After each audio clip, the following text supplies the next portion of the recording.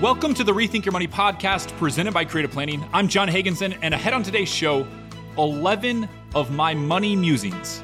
The second part of our financial planning case study and how sunscreen and umbrellas relate to your investment allocation. Now join me as I help you rethink your money.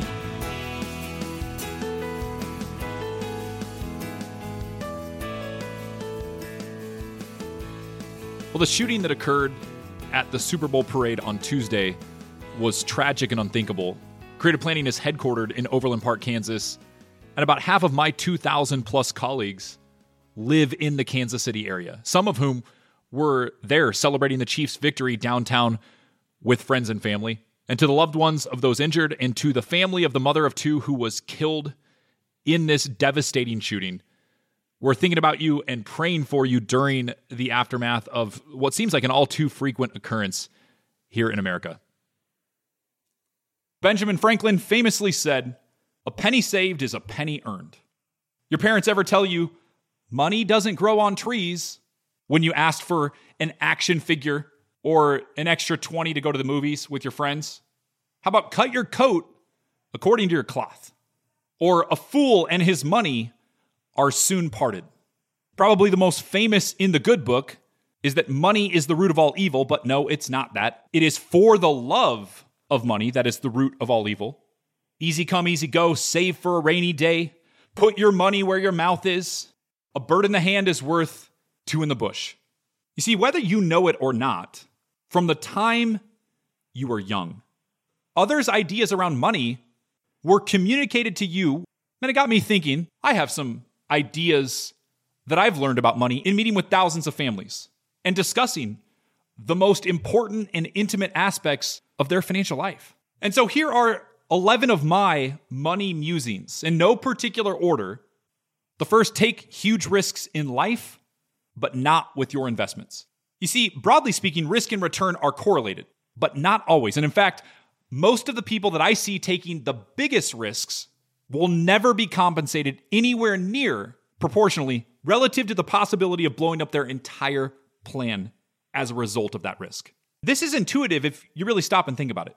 You have to be right over and over and never be really wrong when swinging for the fences with your investments. For example, if you were the greatest stock picker in the entire world for 30 years, you tripled market returns, but in 2001, you had everything in AOL and Yahoo. Or in 2008, you loved the rodeo grandmas? Those Washington Mutual commercials, free checking, those were great, weren't they? Yeah, I hope you didn't have all your money in those, because even if you were the greatest investor in the history of the world up to that point, you lost everything. However, to the contrary, most of the greatest things in your life required you to get out of your comfort zone and take a chance. Next, be a good tipper. Yes, I'm a little bit judgy right now, but if you are someone who has a lot of financial flexibility and you have your server running back and forth and refilling your iced tea, and at the end of all of it, on a $100 bill, you're giving them a 5 under the salt shaker on the table, come on. Just be a good tipper. And by the way, I know of our 75,000 plus clients here at Creative Planning, some of you are really bad tippers and some of you are probably really good clients of ours, and I'm sorry if I offended you, but be a good tipper. Number 3, all wealth is relative. I remember as a college graduate thinking, I need 35 grand a year and I'm rolling. But generally speaking, as you increase your net worth, you tend to move to a nicer house. Well, who are your neighbors? Other people that have similar net worths. You interact with people at work that may be in a similar financial situation to you, and in the end, it normalizes it. And furthermore, unless you won the lottery, it doesn't happen all at once. It's subtle over many years or decades, which makes it less noteworthy that you're actually doing pretty well. Next, it'll be hard to get way ahead if you're a low-income earner. Now, it's great to live below your means and do the best job saving whatever it is that you make. Those are fantastic principles. But if you never make more than $25,000 a year, if you're making $15 an hour, the number one financial objective you should have is to figure out a way to earn more money. There are 2 things people will spend obscene amounts of money on: kids and pets. So if you're someone with a lower income and you're thinking, how do I make more money? Start a business that caters to kids or pets. I've seen plenty of people not be able to retire because they wanted to drop 60 grand on their kid's wedding or go into debt to pay for 100% of their college. The last time I was around my mother-in-law, she was mixing wet food from the refrigerator, like making a 4-course meal for her little 5-pound teacup Pomeranian. I mean, it was like better than I eat. Couldn't believe it. If you have financial flexibility, pay for others. Pick up the check, be generous, because if you're like most people, certainly myself, you remember times where someone paying for your coffee and you're like, man, that's really nice. That helps me out. And my next money musing is that wealthy people are actually harder to identify than sort of wealthy people. Those who I know that have had the most financial success, not high income earners, not credit card millionaires with the fake Gucci bags. I mean, the legit wealthy people are normally the people that don't talk about their money. They are secure in their financial situation and have gotten completely beyond the point where they're trying to impress others. Next up, if you continually increase your savings rate, even by a tiny amount each year, you will save more money than you ever thought possible. Next up, time is your most valuable commodity. So delegate as much as possible. This one's controversial, but I pretty strongly believe it. Retirement is overrated. Now, every situation is different, but generally speaking, this idea that the golden goose, the pinnacle of my life, is when I don't have to do anything and I just wake up whenever I want and binge on Netflix and golf every day. Unless you figure out some purposeful actions that make it fulfilling, this idea of retirement, especially for 30 years from 65 to 95, may not actually live up to your expectations. And finally, the phrase money doesn't matter is generally said by those who have it. If you struggle to pay bills, you're riddled with debt, you lost your job, having a little more money absolutely matters. So even if you're on the mountaintop, remember that there are some in the valley who probably feel a lot different in terms of the value of money in their life. I want to transition over to our second week looking at John and Jane Smith, an active case study in financial planning and retirement planning so that you can gain perspective by evaluating someone else's situation. To catch you up from last week, John and Jane are 63 and 61, want to retire in the next 5 years with the goals of having financial independence, building a legacy, and funding education. The purpose of this visit is not to give detailed recommendations.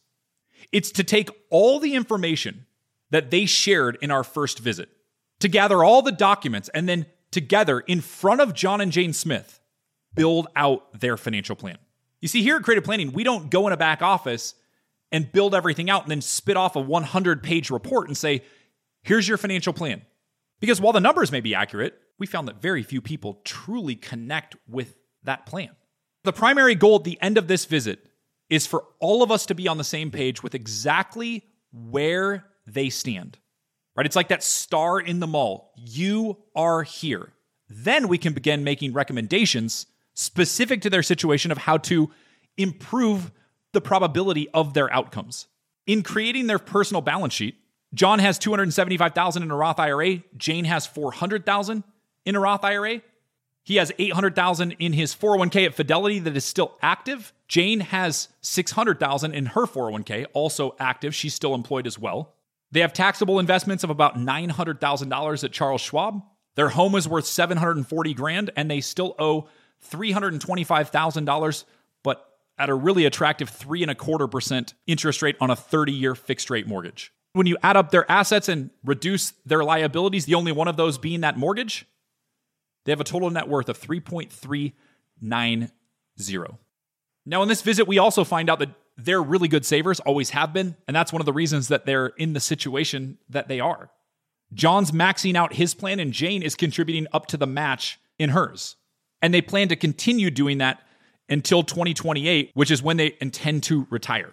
For Social Security and pensions, John has a benefit of $3,800 a month at age 68 when he goes to retire. Now, we don't know for sure, again, if that's what we will recommend, but we're plugging that in right now for the base facts without exhausting all of our Social Security options and strategies. Jane's going to receive $2,445 a month beginning at age 66 if they were to do a simultaneous retirement, again, in year 2028. Fortunately, Social Security benefits increase with inflation, and then they'll also receive a pension that's approximately $2,000 a month upon retirement, and that is the number assuming that they take a 100% survivor benefit.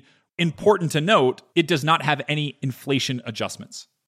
Using a 7% rate of return on investments until retirement and 6% after retirement, along with a 2% inflation rate, our software showed the Smiths that they are on track to achieve their goal of having $200,000 a year in retirement. Furthermore, they'll have a projected surplus of about $1.1 million at retirement. And due to that surplus, I already know that from a legacy building standpoint, investing in vacations with their children, helping with a down payment, and also having something left over when they pass away for their kids and grandkids is absolutely doable. And regarding funding education, about $150,000 for each of their two grandchildren, $300,000 total. Again, the surplus is there for them to achieve those things. So this is a great visit because it ends with them seeing for themselves that the sacrifices they've made in working hard and being diligent savers has paid off. They can confidently retire and fulfill the objectives that are important to them. But there are several areas of their plan that can be improved. And next week, I'll go through specific recommendations relative to their investments, their estate planning, their risk management, so that they optimize what they've worked for a lifetime to save.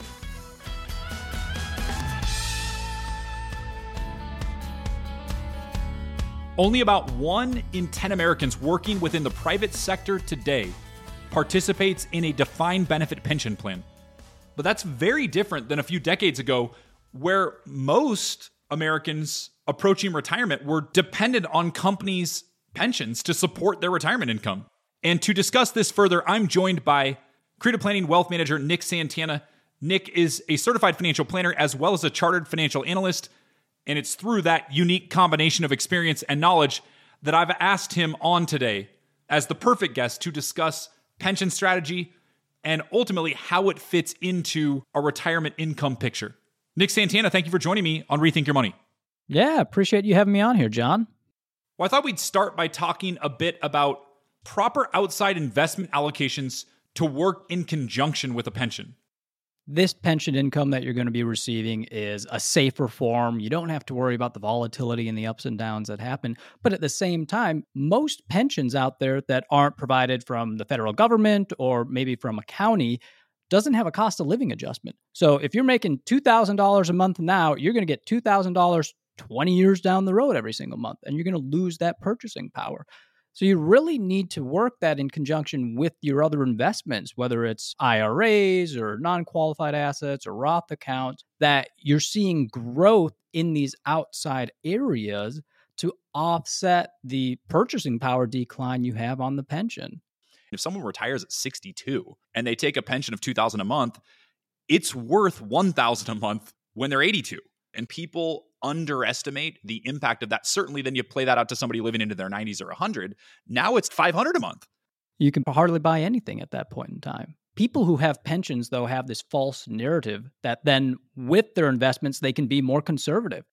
You do have federal employees who get a cost of living adjustment, at least on their pensions, but that is not guaranteed. That's decided by Congress. So they could at some point say, we're not going to do an increase this year, even though really the CPI went up maybe 2 or 3% over that time frame. So when you're building out a portfolio for a client who has a pension, do you treat the pension itself as a fixed income part of the overall portfolio, or is that completely separate and you build the portfolio independent of that pension? It's a mix of both. I do include it as part of their fixed income reserves, essentially. I also notice that they need to have more bonds in the portfolio. They can't just have all equities and then consider their pension as the bond side of the equation.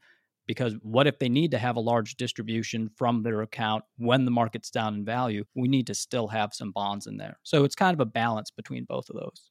And I think it's interesting that in your experience, people say, well, I'm going to even be more conservative because now I've got this pension. To me, that's backwards. If anything, that's a piece that essentially you've bought an annuity. Now you've pensionized this big part of your portfolio. And so if the client has $2 million in their TSP and IRAs and everything else, and then they have this pension maybe paying $2,500 a month, that has significant value. If they think of it more like that, they feel a lot better about their retirement because instead of having the $2 million, they say, oh, well, really, I have $4 million. And it's almost like I retired with $4 million and I took $2 million and bought an annuity. And I show that whenever we have a new client that's coming on board who has a pension, I say, all right, here's the present value. Your annuity is the same as having an extra $1 million or $2 million in the account.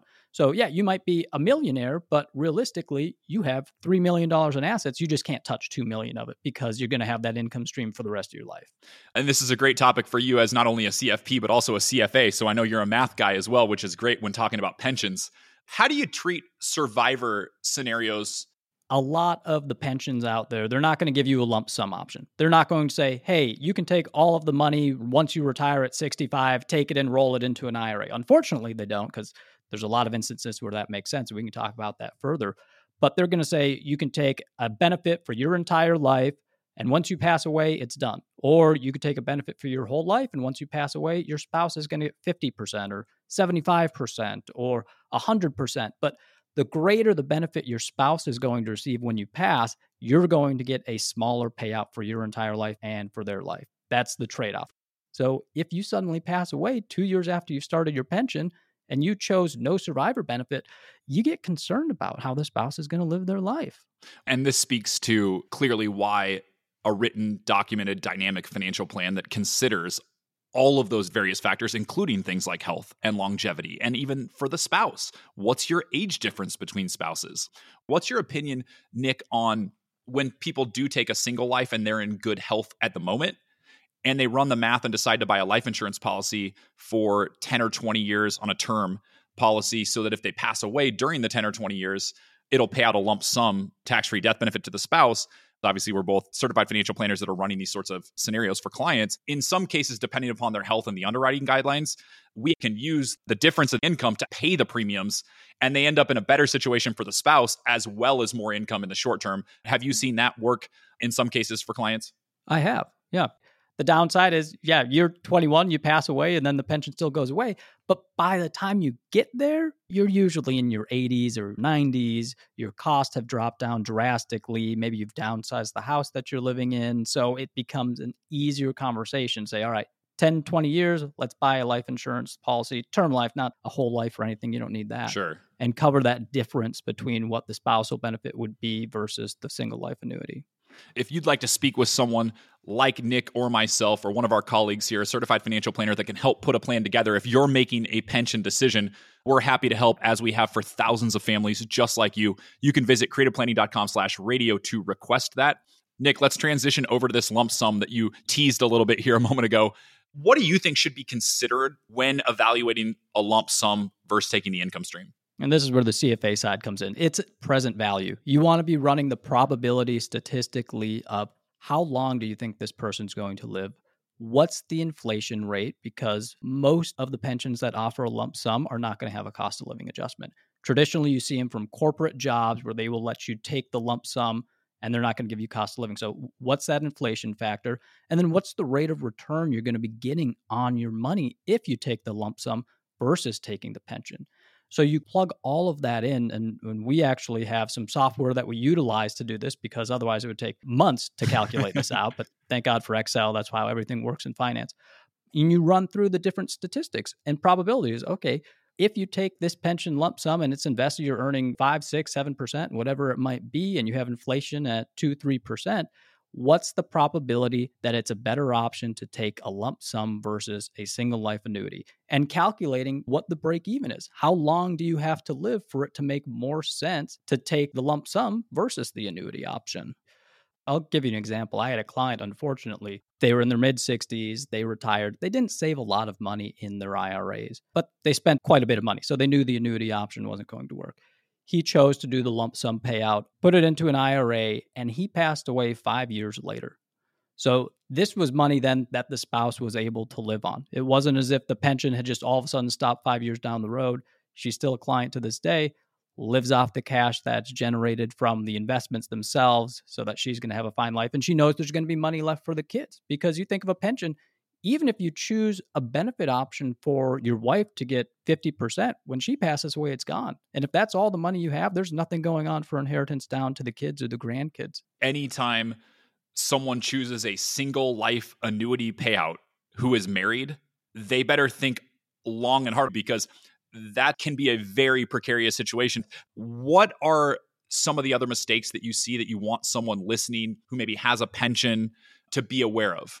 I'm shocked that when they send out the pension paperwork, they don't automatically have a financial advisor for you to talk to, because this is a life-altering decision that you are making. But Nick, you can call HR and they'll tell you which spot on the form you're supposed to fill out. Yeah, right? it's line 14. Didn't you know that? Exactly. And then you elect the tax withholding. Yeah. Oh, you have a tax question? Sorry, we can't help you with that. Go talk with an advisor.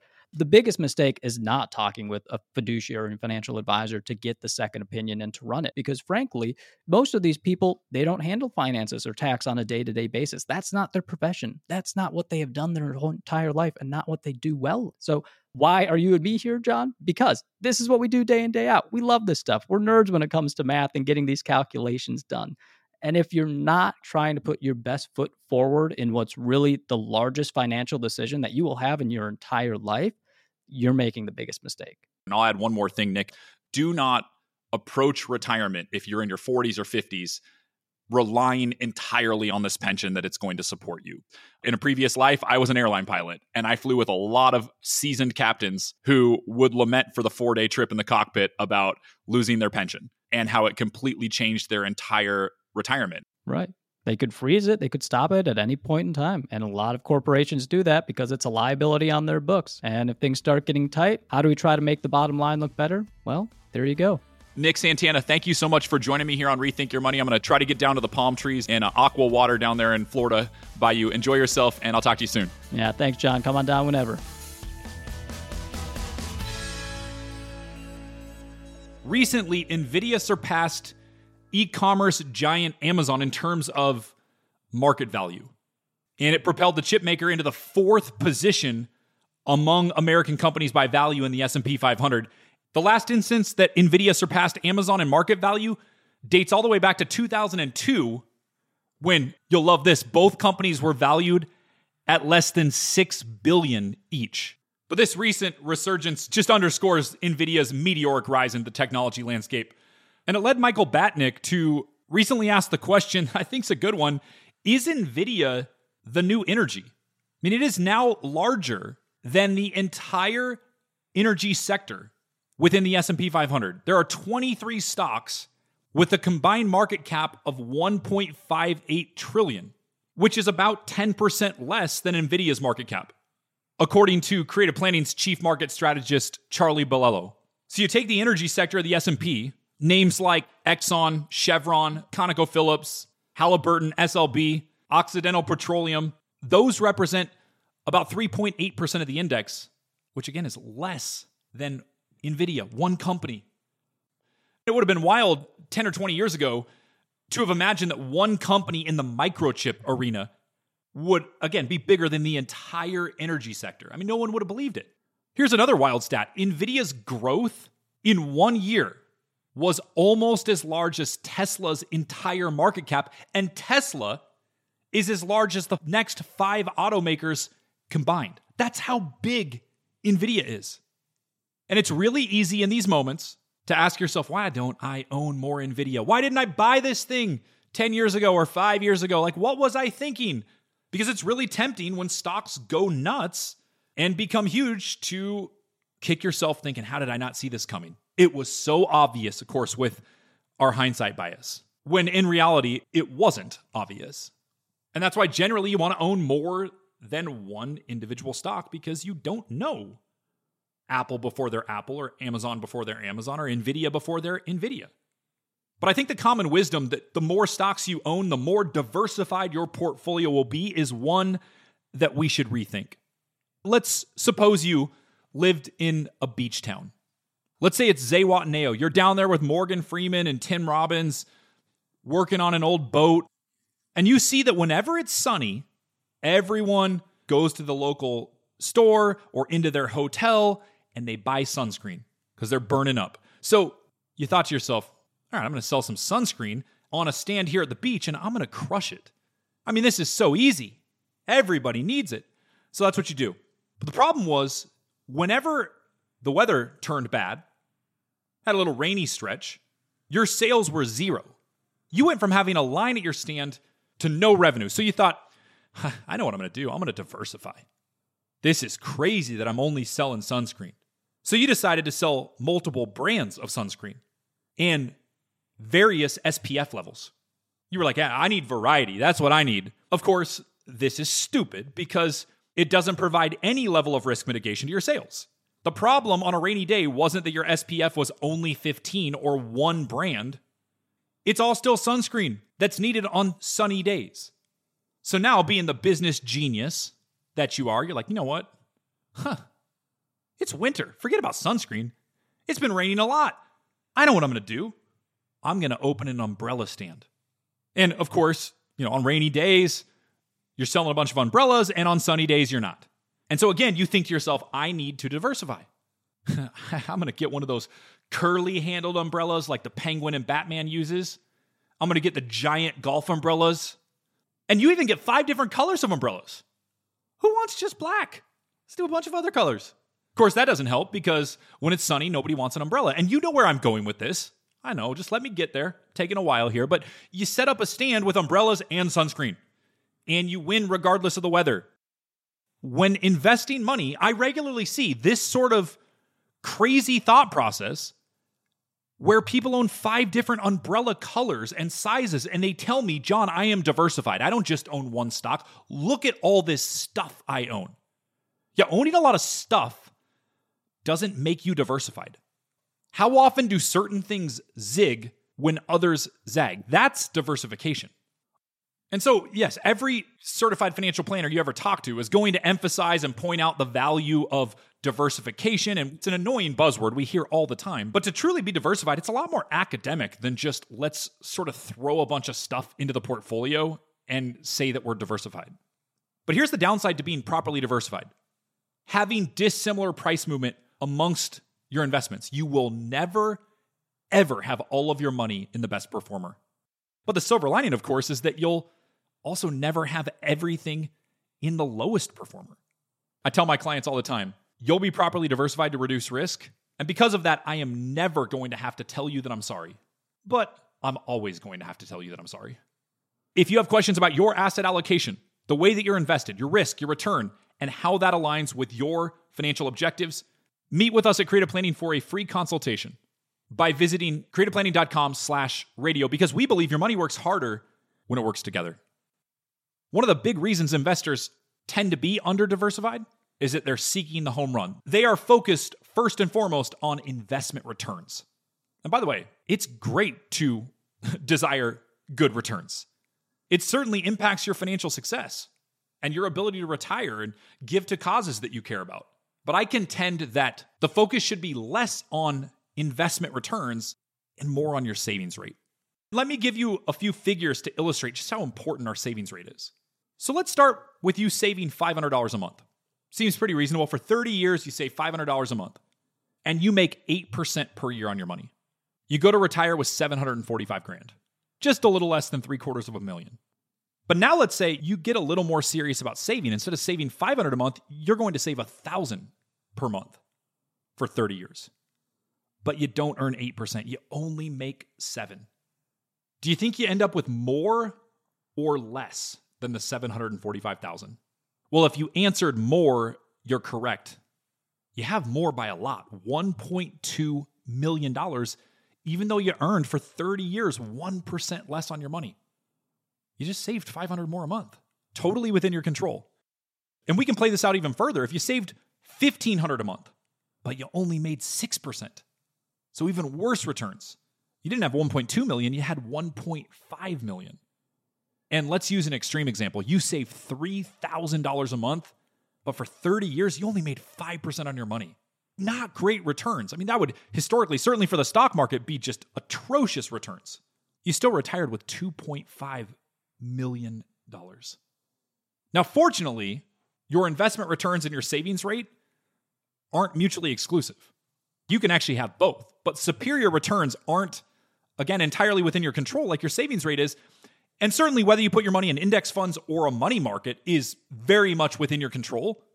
And you should have a great investment strategy in place to provide for the highest probability of accomplishing your goals. But most financially stable people who are set up with financial independence, in my experience, meeting with thousands of them as a financial advisor, have one thing in common. And it's not that they all made it rain with their income or sold a business for a bunch of money or inherited millions of dollars. No, the one commonality in almost all of them is that they spent less than they made.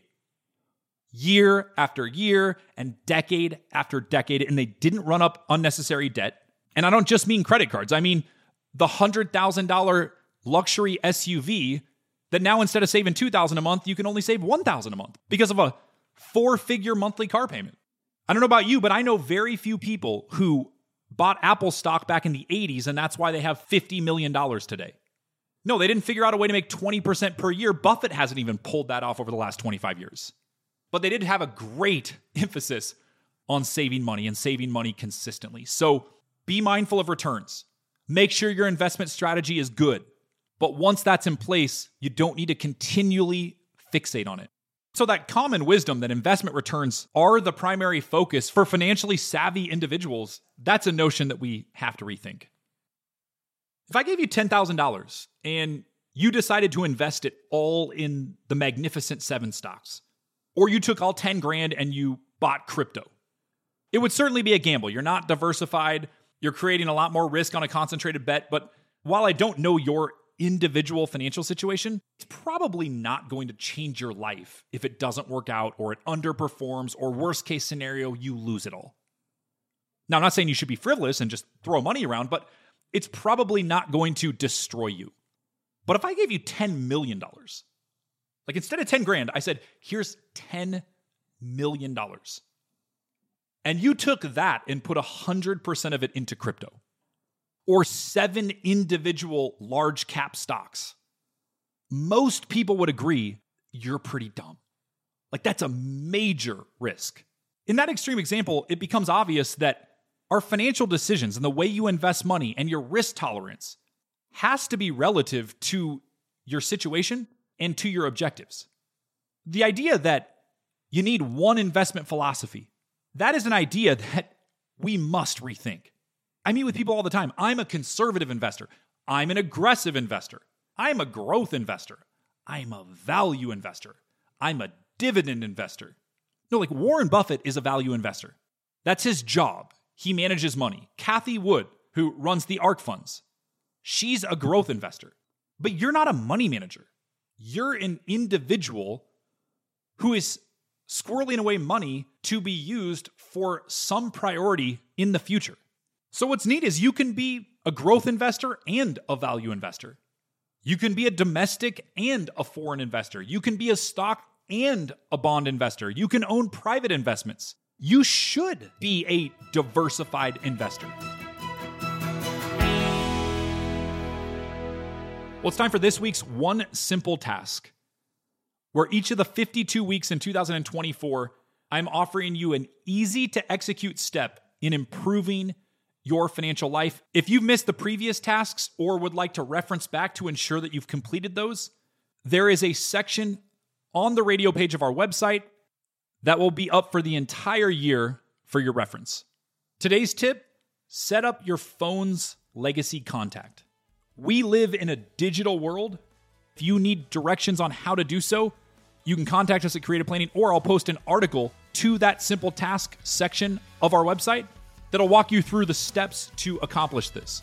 In summary, if something were to happen to you, it provides authorization for a designated third party to access your phone's data.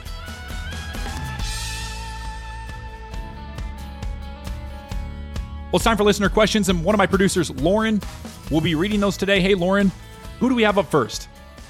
Hi, John. The first question I have today is from Janet in Austin, Texas. She wrote in and asked, I've been looking into some options for me when it comes to tax benefits. An attorney in my town recommended a charitable remainder trust. since I am actively involved in my community and serve on the board of a local nonprofit. What do you think about these? Well, thank you, Janet, for the question and for your involvement with that local nonprofit. I love hearing about people giving back, and I think your question is consistent with that because first and foremost, a charitable remainder trust, which you'll hear referred to as a CRT for short, is completely useless. The strategy doesn't work unless you're charitably inclined. I've had clients come in and say, hey, I've heard about this charitable remainder trust. It can give me a big tax break. And then through the conversation, I realized they have no desire to give any money to charities. They were just looking for the tax break, and that doesn't work. So I'll just walk you through some of the basics of a CRT, but the biggest benefit relates to taxes. So it's someone who's charitably inclined, but they also come with some rules and restrictions that you should know, certainly before setting one up, because it's an irrevocable trust where you contribute assets that either yourself or a different chosen beneficiary can use as a stream of income. And then the R in CRT, the remainder of the funds, go to charity or charities of your choice.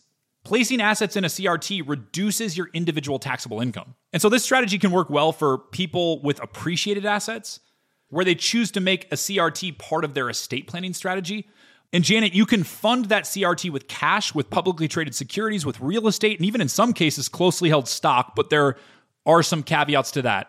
You can also decide whether the annuities are paid out annually, semi-annually, quarterly, monthly, so there's a lot of flexibility there.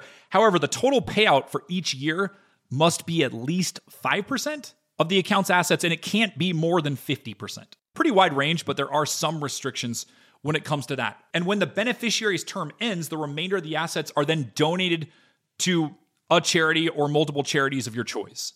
And those charities, of course, must be IRS approved to qualify for your CRT donation. It can't be, my daughter set up this organization, which she runs and is essentially a shell to try to get tax advantage monies to family members. You can't do that. And it's really important to know that your contributions are completely irrevocable. So the pro is that you convert lump sums into an income stream that's tax advantaged. The biggest con is that what I just mentioned, it's totally inflexible. So you set the thing up and you're going to get $20,000 a year in income. And all of a sudden in year 4, you realize I really need $30,000 a year of income. Sorry, not happening. And the cousin to CRTs are what's called a charitable lead trust, which is essentially the opposite of a CRT. Rather than paying set amounts to a beneficiary and then donating the rest to charity, a lead trust donates set amounts to a charity over a period of time and then transfers the remainder to you. At the end of the day, you need a financial plan, you need an estate plan, and a really good attorney and CFP working together to evaluate your options relative to your goals. To see not only does this fit in, does this make sense? If it does, how much should we contribute and how much of it should be designated to charity? Because the more you designate to charity, obviously, the higher the tax benefits, but the less income you'll have. These can work extremely well for the right situation, but should only be done after getting comprehensive guidance.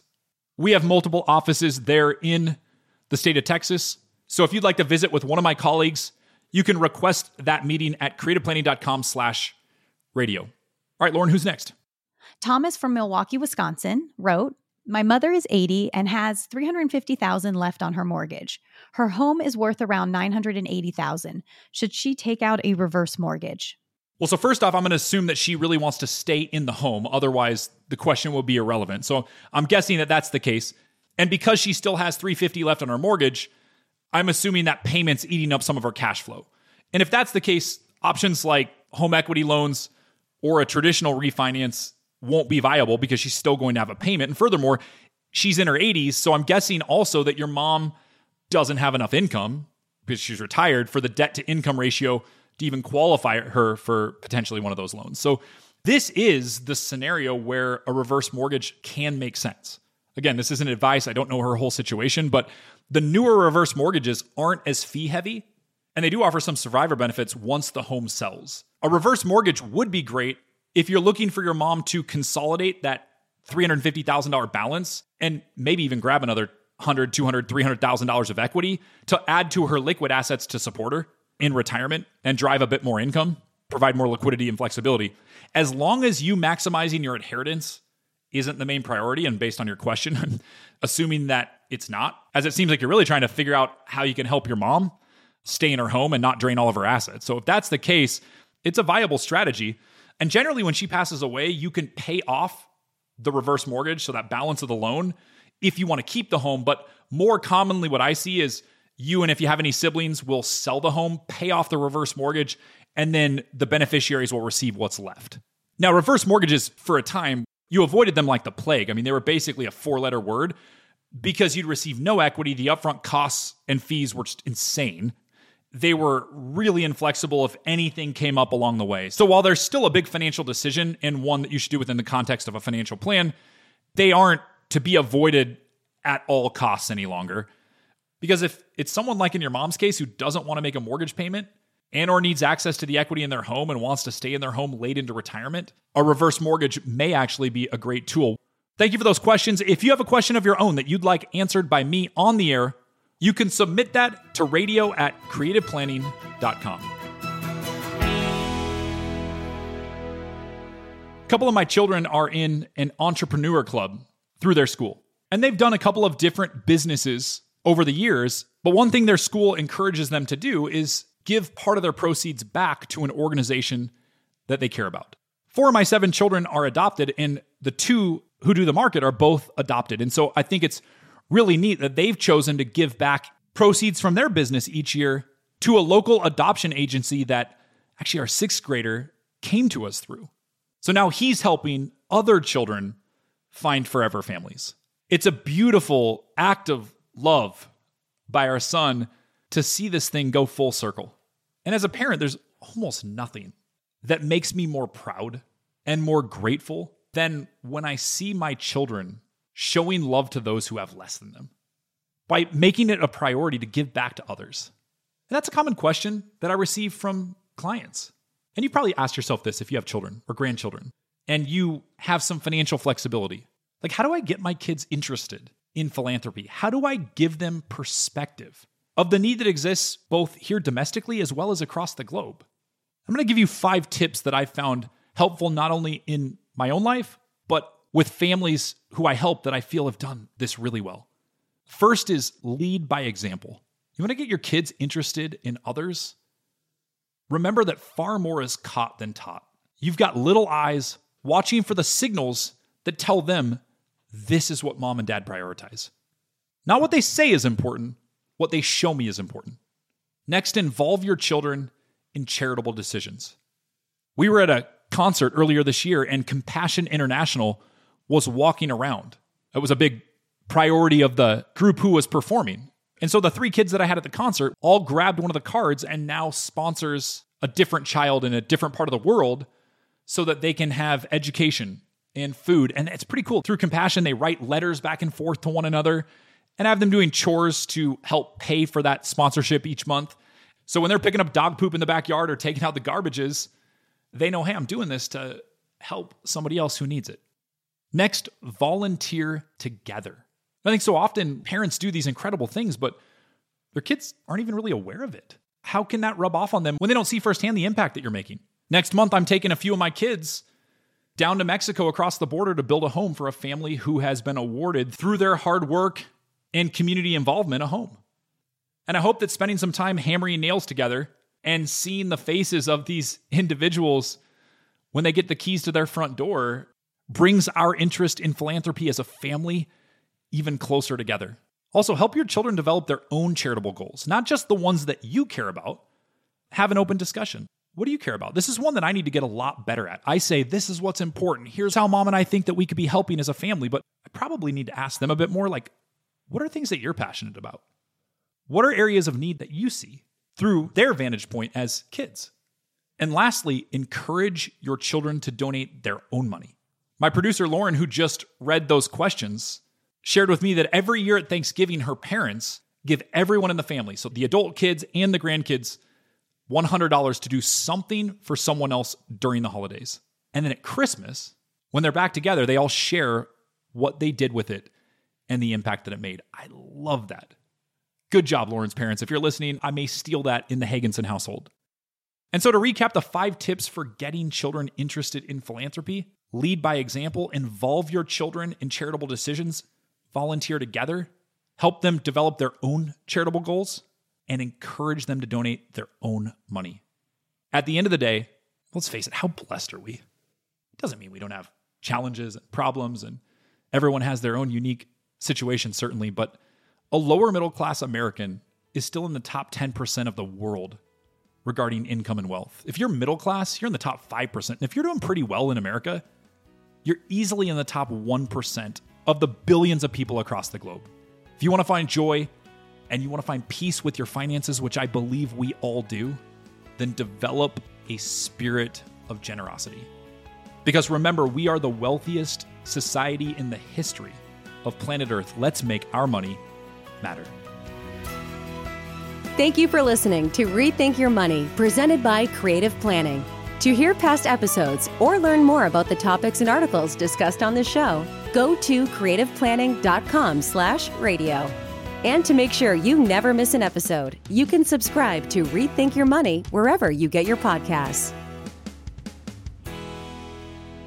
The preceding program is furnished by Creative Planning, an SEC-registered investment advisory firm that manages or advises on a combined $245 billion in assets as of July 1st, 2023. John Higginson works for Creative Planning, and all opinions expressed by John or his guests are solely their own and do not represent the opinion of Creative Planning or this station. This commentary is provided for general information purposes only, should not be construed as investment, tax, or legal advice, and does not constitute an attorney-client relationship. Past performance of any market results is no assurance of future performance. The information contained herein has been obtained from sources deemed reliable but is not guaranteed. If you would like our help, request to speak to an advisor by going to creativeplanning.com. Creative Planning, Tax, and Legal are separate entities that must be engaged independently.